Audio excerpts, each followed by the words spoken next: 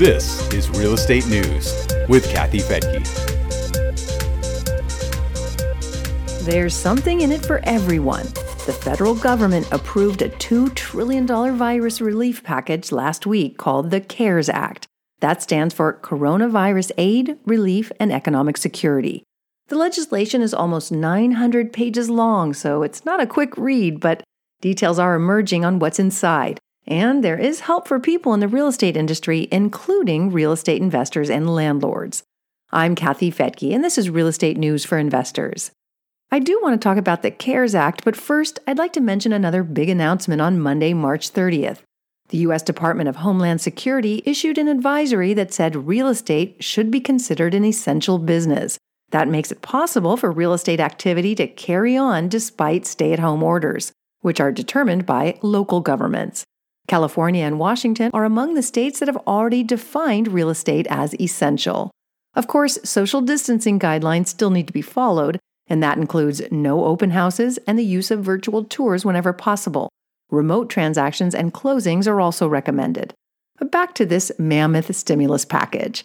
It's a tax bonanza for big-time investors. We've already been hearing about cash payouts and expanded unemployment benefits that can help tenants pay their rent, along with mortgage forbearance for landlords who come up short. But other provisions in the bill are coming to light, including one the New York Times calls a potential bonanza for high-net-worth real estate investors. It's a provision that would remove the limit on the amount of depreciation that can be used to offset gains from things like real estate sales or the stock market. The depreciation losses were limited in the 2017 tax cut package to the first $500,000 of non-business income for a married couple. If there were additional losses, they could be rolled over to future years. The stimulus package removes that restriction for the current year and 2 retroactive years. Depreciation is calculated according to the cost basis of a rental property, along with its useful life. For residential real estate, the useful life is 27.5 years. For commercial real estate, it's 39 years. Each year, a portion of the cost basis is used to calculate depreciation, and that can be used against income generated by the property and potentially create a loss even though the property is profitable. That loss can then be used against any tax liability for non-business income. Tax experts say this loophole will only benefit the top 1% of taxpayers, but it's a pretty big loophole that could wipe out 100% of federal tax obligations for those people, and is estimated to cost the federal government $170 billion over 10 years. Another part of the CARES Act is the Paycheck Protection Program. It's designed to help small businesses remain in operation and keep employees on the payroll, with $350 billion in low-interest loans. And those loans can also be forgiven if businesses meet certain criteria. To qualify for this program, small businesses must have fewer than 500 employees. Independent contractors and self-employed individuals also fall into this category. The details are spelled out in a guide called Coronavirus Emergency Loans by the U.S. Chamber of Commerce. In addition to eligibility requirements, it offers some information on what lenders will want to see.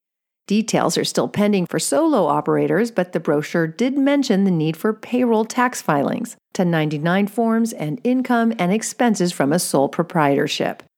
As for how much money you can borrow, the Chamber says that loans can be up to 2.5 times the borrower's monthly payroll costs with a $10 million cap. There's a long list of things that qualify as payroll costs, but with no big surprises. The list includes salaries, wages, sick leave, employee vacations, retirement benefits, and things like that. Payroll taxes and income taxes do not qualify. The maximum amount you can use for any one employee's compensation expense is $100,000. The last part of this program might be the most interesting. Loans may be partially forgiven based on certain expenses during the initial 8-week period. Those expenses include payroll costs, mortgage interest, rent, and utility payments. Since the loan forgiveness is designed to keep employees on the payroll, any reduction in the headcount will reduce the amount of loan forgiveness. Another provision in the CARES Act will let people take up to $100,000 from their retirement accounts without paying an early withdrawal fee. The distribution must be related to coronavirus financial hardship. Withdrawals also register as income and trigger an income tax event, but in this case, the additional income can be spread across 3 years. There's a detailed summary of all the provisions in the National Law Review. We'll include a link to that along with links to our other sources in the blog for this podcast at newsforinvestors.com. I'm Kathy Fettke, and thanks so much for joining me here on Real Estate News for Investors.